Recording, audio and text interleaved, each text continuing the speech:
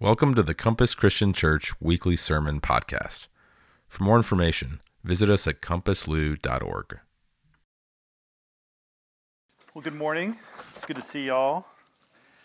This morning we're continuing in our series on true faith, and we'll be talking about Abraham, the father of our faith. Last week we had Mother's Day, and mothers, I'm sorry, but one weekend's all you get. We're moving on to sort of spiritual Father's Day today. And this sermon is for everyone, but it's particularly for any of us who've dealt with wondering if we're good enough for God to call us, to enable us, to help us to succeed, to help us walk in the path that He's laid before us. I think this is an encouraging thing for us. Also, for those who have struggled with faith before, if you think faith is too big for you, it's something that you can't do, we're going to see some things about Abraham today that will help us, I think, overcome that. So a couple weeks ago, I made a couple points about faith. I want to bring those back and I want to add to them. I've called these today the 5 facts of faith. And the first 3 are the ones I talked about a couple weeks ago, and those are: faith is not about me, it's about Him. It's not about me, it's about Him. The second one is faith doesn't guarantee receiving anything in a particular period of time, even if it's a promise of God. So sometimes the thing that we receive is future and we have to wait for it. And then the third thing is faith requires action. So those are 3 we talked about a couple weeks ago, and then I want to add these 2 we're going to see even more today. The fourth, I've called them facts of faith, just an alliteration. You know, if there are 6 facts of faith, it doesn't sound as good, right? So 4 is faith, like any relationship of trust. We talked about how faith is trust. Faith can grow over time. And so the question that we have to ask ourselves is, what am I doing to build my faith? What am I doing to build my trust? And then the 5th one is, whose idea is it anyway? Sort of a play on whose line is it anyway? Whose idea is it anyway? As with any relationship of trust, sometimes the promise or the thing that we want or the thing that God wants, sometimes it's something that we instigate. We go to God and we say, hey, God, I think this is where you're leading me, is this right or not? And sometimes it's God's idea. Sometimes the thing that comes to us is God's idea. And we're going to see that in Abraham's life. So if you have a Bible, we're going to open up in Hebrews chapter 11. We're basically going to be in Hebrews and Genesis this morning, although we're going to take a little side jaunt into Romans 4. But in Hebrews chapter 11, again, this was sort of the foundational chapter for this series. And we're going to read about Abraham here in the faith chapter, Hebrews chapter 11, and we'll start in verse 8. It says, by faith Abraham obeyed when he was called to go out to a place that he was to receive as an inheritance. And he went out not knowing where he was going. By faith he went to live in the land of promise as in a foreign land, living in tents with Isaac and Jacob, heirs with him of the same promise. For he was looking forward to the city that has foundations, whose designer and builder is God. And we've talked about a little bit a couple weeks ago how this is sort of the focus of the whole passage here in Hebrews 11. The promise, the main promise that they don't inherit in this chapter is this promise of a city whose builder and maker is God. And that is talking about the kingdom of God that we talked about for weeks and weeks and weeks and weeks a couple months ago. One thing I want to point out about this section before we go back to Genesis and talk a little bit more about this that he's talking about here in Hebrews is one commentary talks about how Abraham did not hesitate to obey. And we're going to unpack that a little bit more when we get to Genesis. But Abraham did not hesitate, and he left immediately not knowing where he was going. I thought that was fantastic. He obeyed the first time. Another thing I want to point out here before we move on is that it talks about him living in tents with Isaac and Jacob. And this language of living in tents is the language of exile. And John Ely helped us talk a little bit about language of exile about a month ago or so. And so we're to pick up from this language here, this exile language, that we are to live like exiles as well. Now we don't live in tents like Abraham did, but we're to view this life, our plans and the things that we do, our jobs, all the things that we do that are not necessarily godly, they're things that we have to do. These things that we do, we're waiting for this city whose builder and maker is God. That's what we're waiting for. We're living as exiles. Another thing here is verse 10 it says, "For he was looking forward to the city that had foundations." And that was looking forward would be better translated. He was always looking forward to. This is a past tense that has continual action in the past.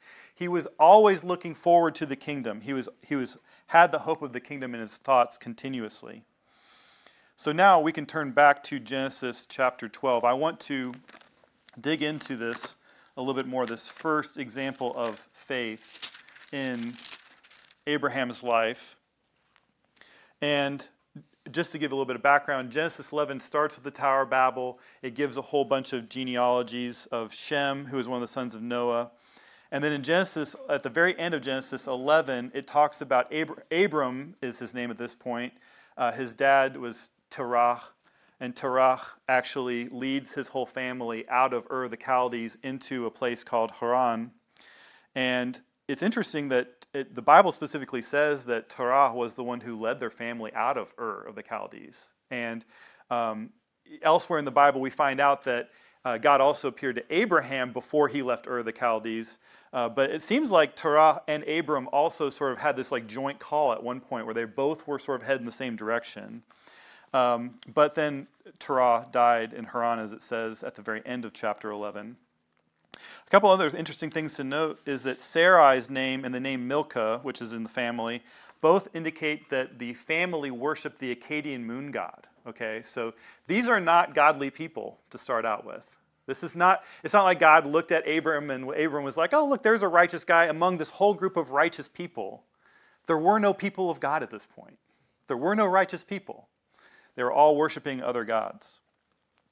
And what's interesting, the Bible doesn't tell us much about this, and there's debate about how all the timing, if you work with one text, you work with another text. Either Terah, Abram's father, died and then Abram left, which is what Stephen says in Acts, or it's possible that Terah decided to give up on this goal of going to the promised land, and then Abram decided to go without him, and he sort of spiritually died in Haran, however you want to view that.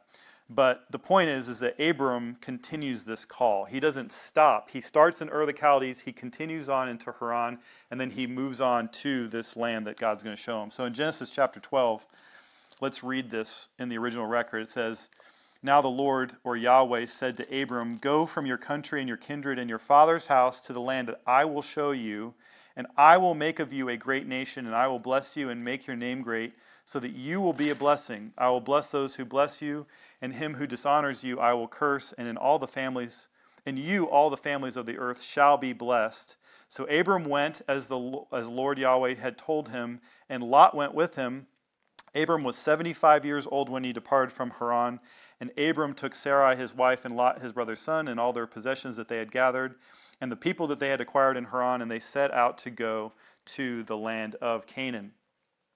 So Abram has to go. He has to leave. He cannot stay in Haran. If he stays in Haran, boom, end of story. He probably never gets written down in this book, in the Bible. But if he does leave, if he obeys this voice, then he's going to receive some incredible blessings. He's going to be made into a great nation. God is going to bless Abram. He's going to make him great.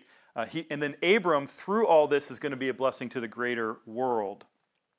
I want to point out, too, we didn't read all the way through verse 7, but if we continued reading, he has to go to Canaan before he receives the promise of the land.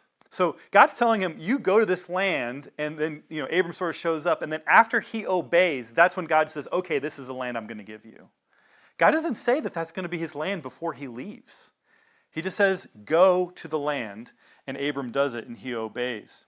So Abram has to continue trusting in God and building that relationship with God to experience further blessings. He has to continue in his obedience to get those additional blessings and to get additional information. So I just want to pause and consider how wild this record is, because I think a lot of us, we're familiar with this account, and so sometimes I think it's good for us to slow down and take some time and really consider what's going on here. If we continued reading in Genesis chapter 12, we'd come across an account of Abram and Sarai going into Egypt because of a famine, and before they go in, this is the guy that trusted God to lead him into this place he didn't even know where he was going. And he ends up telling Sarai, his wife, who's also his half-sister, hey, let's pretend when we go into Egypt that you're my sister, and so because you're so beautiful, and then they won't kill me, because if not, they're going to kill me. So is Abram, when you think about a leader, especially in our culture, modern culture, but I think it was true in their culture as well, based on how Jesus interacts with people during his ministry, we think of a leader as like this type A, go-getter, strong-willed, I'm going to get this done kind of a guy. And the 10th verse into reading about Abram's life, he's like, hey, let's just act like you're not my wife, you're my sister when we go into this foreign land, okay? Abram is not a type A, go-getter kind of guy. He's sort of a little bit type B, honestly. He's a little bit laid back. He's a little bit go with the flow. I mean, he started this whole journey under his dad's authority. And then while he gets under that authority, one of the first things he does is tells his wife, hey, let's just act like we're not married. I mean, for those of us who are married, how much are we going to defend our wives? Like, that's the first thing we're going to defend, right? And yet Abram was like, no, let's just not act like we're married. So Abram is sort of like this type B, timid, go with the flow kind of guy. He's from a moon worshiping culture. Why do you think God picked him out? Oh, and by the way, he's got a barren wife. And he wants a guy who's going to be the progenitor of this great race. You talk about a guy that you'd want to pick for this job. Abram doesn't strike me as the kind of guy I would pick. He'd be like way down on the list. He doesn't have any of the qualities I'm really looking for. Can you imagine the angels around the water cooler in heaven looking at this situation? God's like, hey, check this out, Michael. You see that guy right there?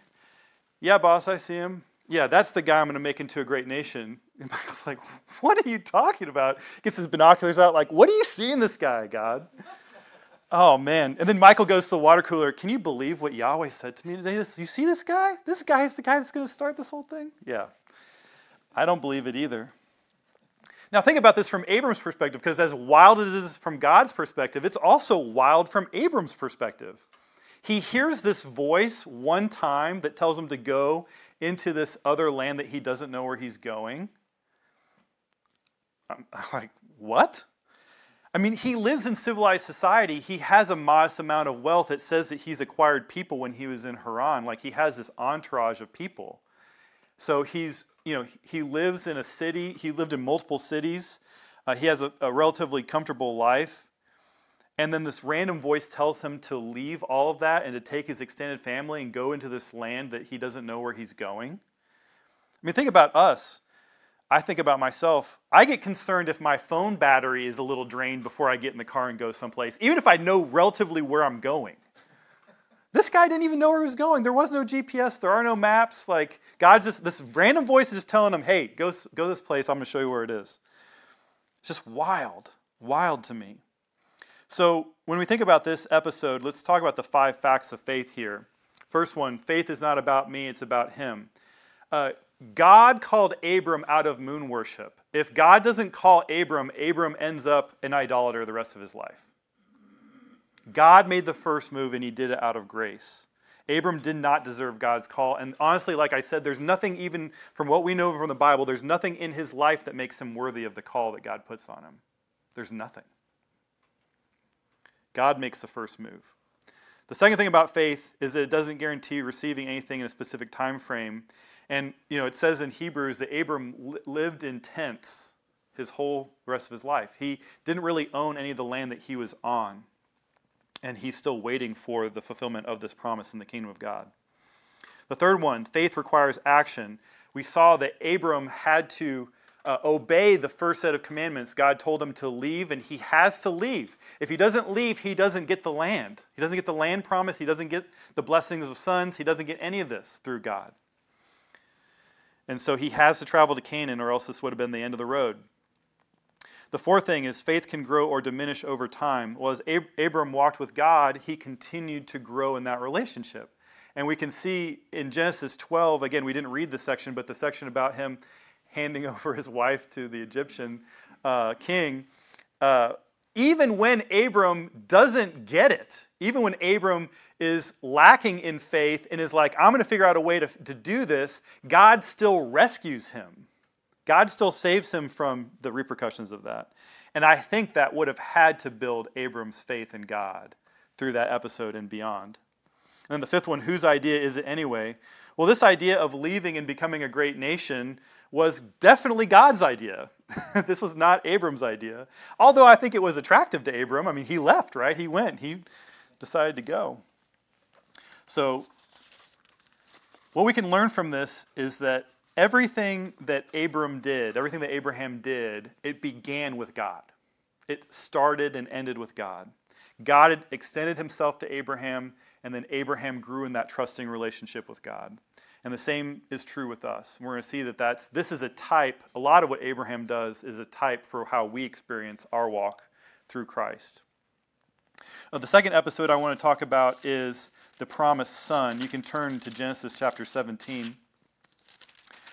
So the second episode of faith is Abraham believing God's promise about having a son with Sarah. In Genesis 15, God talks to Abram, and on the top of the mind question that Abram has is, hey, you told me I'm going to be the father of all these nations. I don't even have an heir other than this guy who's he's my servant, you know.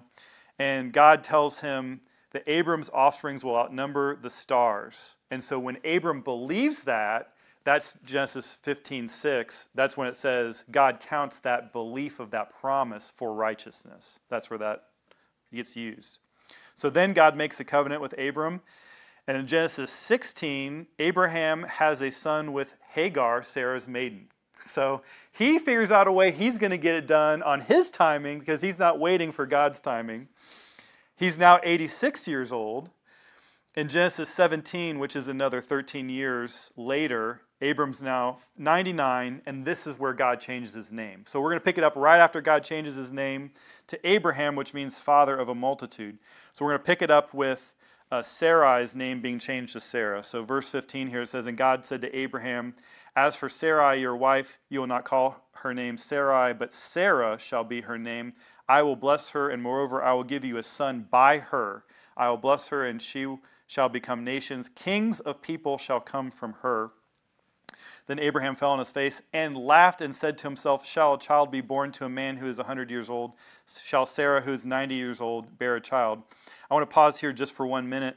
We often, Isaac's name means laughter. We often point to Sarah's laughing, which comes here in a little bit, as to the reason why Isaac gets named Laughter. But just to defend our homegirl Sarah here for a moment, I want to point out that Abraham was the first one who laughed when he was told this. The man of faith was the one who laughed at this promise of God. He fell on his face and he laughed. And he offered God an alternative. Verse 18, Abraham said to God, oh, that Ishmael might live before you. I have this 13-year-old son, God. Just let him be the one who you bless. This was not, again, a lot of Abraham's life, like he's offering things to God and God's like, no, I've got this better thing for you. It's amazing. These aren't Abraham's ideas. These are God's ideas. God said, no, but Sarah, your wife, shall bear you a son, and you shall call his name Isaac. I will establish my covenant with him as an everlasting covenant for his offspring after him. As for Ishmael, I have heard you. Behold, I have blessed him and will make him fruitful, multiply him greatly. He shall father 12 princes, and I will make him into a great nation. But, verse 21, I will establish my covenant with Isaac, whom Sarah shall bear to you at this time next year. We can turn to Romans chapter 4. We're going to see what the Apostle Paul says about this particular account in Romans. This is a pivotal moment in Abraham's life where he receives the blessing of a son who will be the father of the one who was renamed Israel and who had the 12 tribes out of him. And that's where we get the nation of Israel. And then the nation of Israel leads to Jesus, and then Jesus leads to us, right? That's how we all get here. In a synagogue, no less, right? So in Romans 4, the context here is Paul is talking about the relationship between faith or trusting God and works. And he's trying to unpack here a lot of things. And his point in this about faith and about grace and about righteousness is that God moves first. God moves first. Well, did we see that with Abraham? Did God move first with Abraham? Yeah, God moved first, and then God moved again, and God moved again. Even when Abraham wasn't quite getting everything right. So God moved first, calling Abraham when he was unrighteous. Abraham then believed God, and God counted that faith, that trust in him as righteousness. And that's grace and mercy. That's the definition of grace and mercy. But the question that Paul is sort of behind what Paul's saying, and I think it's important for us to consider, is, did Abraham do things because he had faith in God? He trusted in God. Yeah, there were certain things that Abraham did do. In the context in Genesis and here in Romans, Paul brings up the idea of Abraham obeying God's commands to move, about he trusted in God's promise about a child, and then about the covenant which was sealed in circumcision. And Paul's point is circumcision came after the faith did. The faith came first, then the circumcision. But Abraham still did the circumcision thing. He still obeyed what God told him to do. But that was a sign of the trust that already existed. So that's a little bit about what we're leading up to in Romans chapter 4. In verse 13, we'll pick it up. For the promise to Abraham and his offspring that he would be heir of the world did not come through the law of Moses, but through the righteousness of faith. For if it is the adherents of the law who are to be the heirs, faith is null and the promise is void. For the law brings wrath, but where there is no law, there is no transgression. So basically what verse 14 is saying is, if adherence to the Mosaic law was what we required to be justified or to be righteous, then we'd all screw it up. Then none of us have a chance. No one's going to succeed. So verse 15 is saying that the Mosaic law brought wrath to the people of Israel because they knew better. And so the word here that's used is not sin, but it's transgression. A sin is something that we do, and it can mean things that we know that's wrong and things that we don't know are wrong. But a transgression is something very specific that we know this is wrong. And that's what he's saying. He's saying that Israel got additional wrath because they knew better and they still disobeyed. That's the point he's making here. So let's keep reading here in 16 about what the thing about faith is in this context. That is why it depends on faith, in order that the promise may rest on grace and be guaranteed to all his offspring, not only to the adherent of the law, but also to the one who shares the faith of Abraham, who is the father of us all. So this is his point. He's saying, if we were to do it of our own volition, we'd screw it up. So we needed to have God act first, and then we have to be faithful in response to what God says. And that's what we see in Abraham's life. We already saw it. We're going to see it again and again and again. That God acts first, and then Abraham does what God says to do, and he's faithful enough. He doesn't do it perfectly. Praise God. We don't do it perfectly either, do we? He does it faithfully, though. He obeys faithfully, and so that's where the blessing comes in. And if you notice here, it says, not only to the adherent of the law, that's the Jew, but also to the one who shares the faith of Abraham. Those are the Gentiles he's talking to. That's us. Abraham becomes the father of even the Gentiles because of our faith in God, because we share the faith of Abraham. Verse 17, as it is written, I have made you the father of many nations, in the presence of the God in whom he believed, who gives life to the dead and calls into existence the things that do not exist. In hope he believed against hope, that he should become the father of many nations, as he had been told, so shall your offspring be. He did not weaken in faith when he considered his own body, which was as good as dead, since he was about 100 years old, or when he considered the barrenness of Sarah's womb. No unbelief made him waver concerning the promise of God, but he grew strong in his faith as he gave glory to God, fully convinced that God was able to do what he had promised. That is why his faith was, quote, counted to him as righteousness, end quote. So here we see that when we trust in God, just as Abraham did, we receive the promises that God has for us. And again, for Abraham, there were certain things that he had to do. He had to leave the land. Eventually, he has to get circumcised. There are things that he has to do. And as he continued to act, God continued to build that relationship with him. And so the same is true for us. And he's going to get to that. We're not going to read the rest of the verses, but he's going to literally apply this to us as God moving first towards us in grace through Christ, and us receiving that in faith by trusting what he has accomplished through Christ. And so our journey in faith begins similarly to Abraham's journey in faith. God called Abraham and said, I'm going to send you someplace you don't know where you're going. And Abram gets up and he goes. God does the same thing for us through Christ. He says, I've got good things for you in Christ. Do you trust me? Will you follow? And that's when we begin our relationship in Christ. We follow him. On verse 20, I want to point out there's a lot of concern when we think about faith, about wavering and doubting, and what does all that mean? Verse 19 talks about how he did not weaken in faith when he considered the fact that he was very old, the fact that Sarah was relatively old, and that she had been barren her whole life. This is what Douglas Moo in his New International Commentary on the New Testament says about this verse 20, about no unbelief making him waver. It says, quote, when Paul says that Abraham did not doubt because of unbelief, he means not that Abraham never had momentary hesitations, but that he avoided a deep-seated and permanent attitude of distrust and inconsistency in relationship to God and his promises. Unlike the double-souled person who displays a deeply rooted division and attitude towards God, James 1:6-8, Abraham maintained a single-minded trust in the fulfillment of God's promise. End quote. So the point here is, it's not that we cannot consider something around us and say, man, this seems like difficult circumstances. I mean, the Psalms are filled with that. You can see here Abraham laughed when he received this promise from God. I mean, the fact that we have doubts in the first place, that's not a problem. That doesn't limit our faith. It doesn't have to limit us. It's where do we end up? Do we end up staying there, not knowing, not trusting, not believing? Or do we eventually get around to, yes, I believe God, I trust in him. I think he's going to bring his promises to pass. That's what Abraham did, and that's what we can do as well. What did Abraham do to get to that point where he could do that? Well, it says in at the end of verse 20, it says, no unbelief made him waver concerning the promise of God, but he grew strong in his faith as he did what? He gave glory to God. So his praise and his worship and his adoration of God is what helped him get beyond these momentary doubts and into the faith that took him through, that carried him through. And he did eventually become fully convinced, as it says in verse 21, that God could do what he had said he was going to do.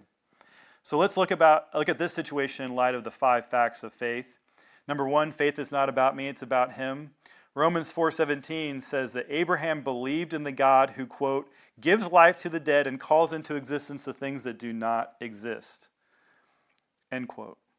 So Abraham continued praising God through the doubt. He looked to God and he said, I believe that God will do this. It's about him. It's not about Abraham. Number 2, faith does not guarantee anything in a specific time frame, even a promise from God. Look, Abraham receives his promise when he's 75 years old. He doesn't receive it for 25 years. He's already an old man when he receives the promise, and he has to wait another 25 years. And oh, by the way, about that midpoint in between those two things, he tries to take matters into his own hands. So it's not on his timetable, it's on God's timetable. Number 3, faith requires action. Abraham had to continue in obedience to God over an extended time frame. And if you read through the early parts of Genesis, you see all the things that Abraham did.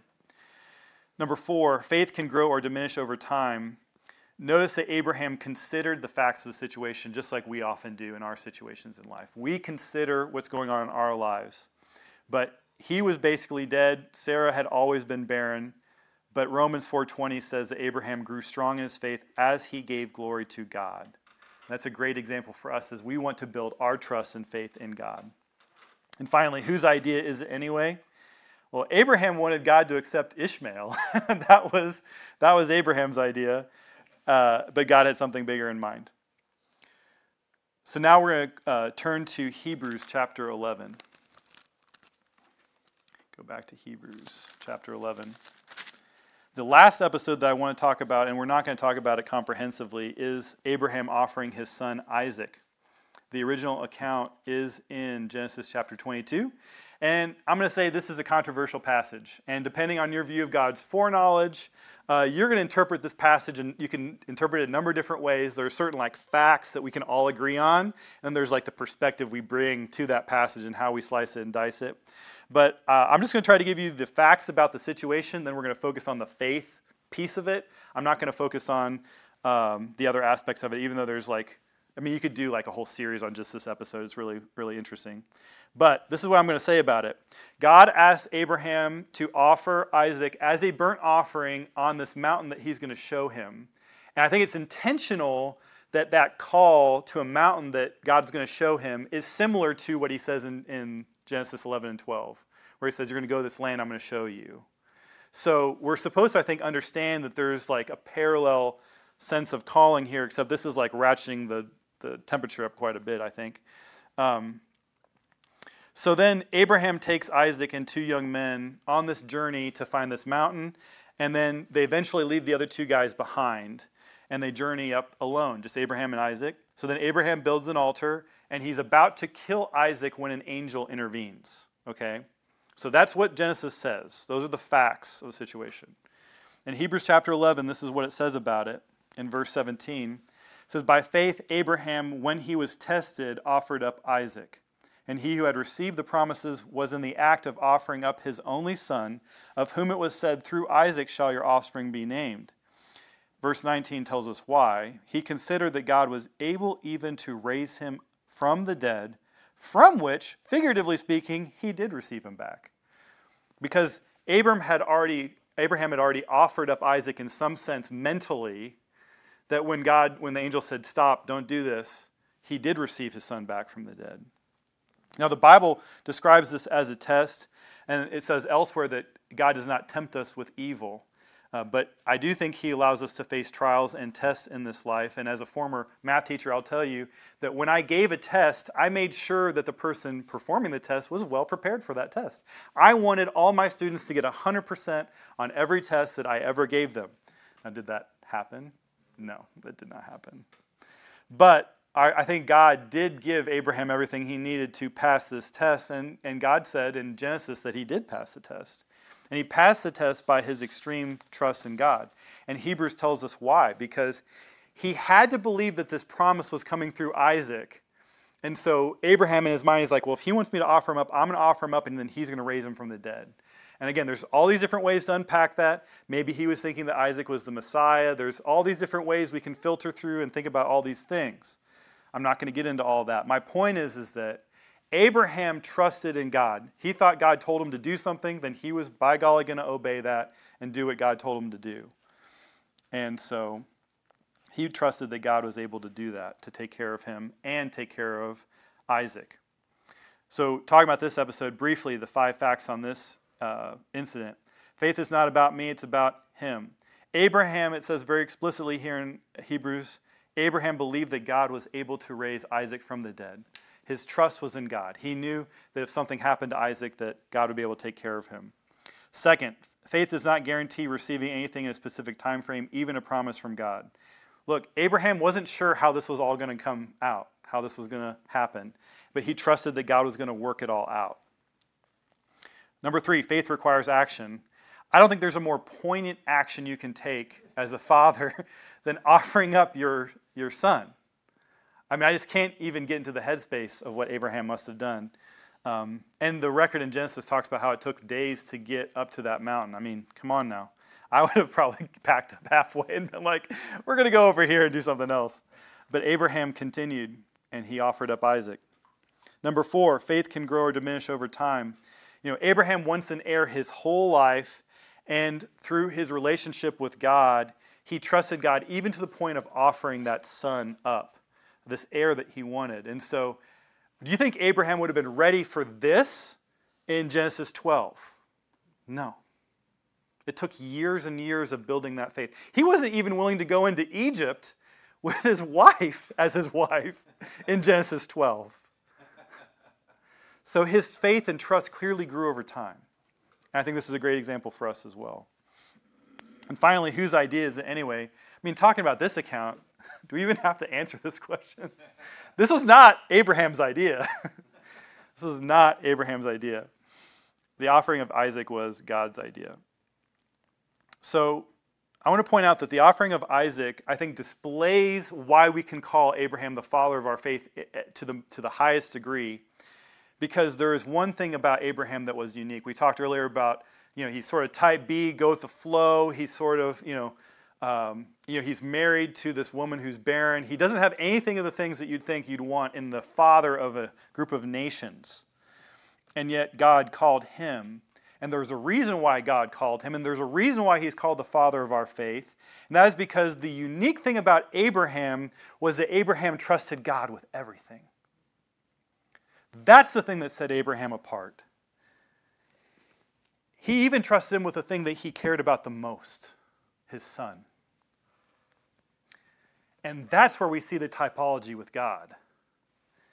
In the same way God offered Jesus to us when we needed him most and we least deserved it. So what about us? As we close the sermon this morning, I think we should think about this. What about us? Do we trust God like Abraham did? Do we trust him with every aspect of our lives or just 80% of our lives? Are we willing to offer anything that God would ask us to offer up? Our careers, our abilities, our children, not necessarily like this, like putting them on an altar. I'm saying mentally understanding that they're God's children, that God has given me this grace and that I'm a steward of that grace. This is why Abraham is the father of faith, because he held nothing back from God. Nothing. He trusted him with everything. And so I think that that's an encouragement for us this morning to get to that point. Abraham wasn't there in Genesis 12, but he was by the end of his life. So what are we doing in our lives to build our trust like Abraham did? To get us to the point where we can offer up everything to God so we can serve him to the greatest that he's called us to, the things that he wants us to do. Let's pray. Father, what an amazing man Abraham was, and it wasn't because of him, Father, it's because of you and your enablement in his life. Lord, I praise you for calling him and for giving him to us as an example of our faith, that we can learn to develop our relationship with you just like Abraham did over time and through trials and difficulties and good things and bad things. We see the blessings that you've called us to. We see the things that you've laid out for us, the good works, it says in Ephesians 2, that you've called us all to. And Father, we just ask for you to continue to help us to do that. Help us to follow in the footsteps of your Son, Jesus. Help us to see his sacrifice and see his faith and see his love and emulate those things powerfully in our own lives as well. And so, Father, we're just thankful today that we have another day to draw breath and to serve you and to serve those in love around us. We thank you in Jesus' name. Amen. Thanks for listening to the Compass Christian Church Weekly Sermon Podcast. For more information on how we are striving to follow Jesus together here in Louisville, Kentucky, check out our website, compasslou.org, where you can subscribe to our newsletter and view additional resources.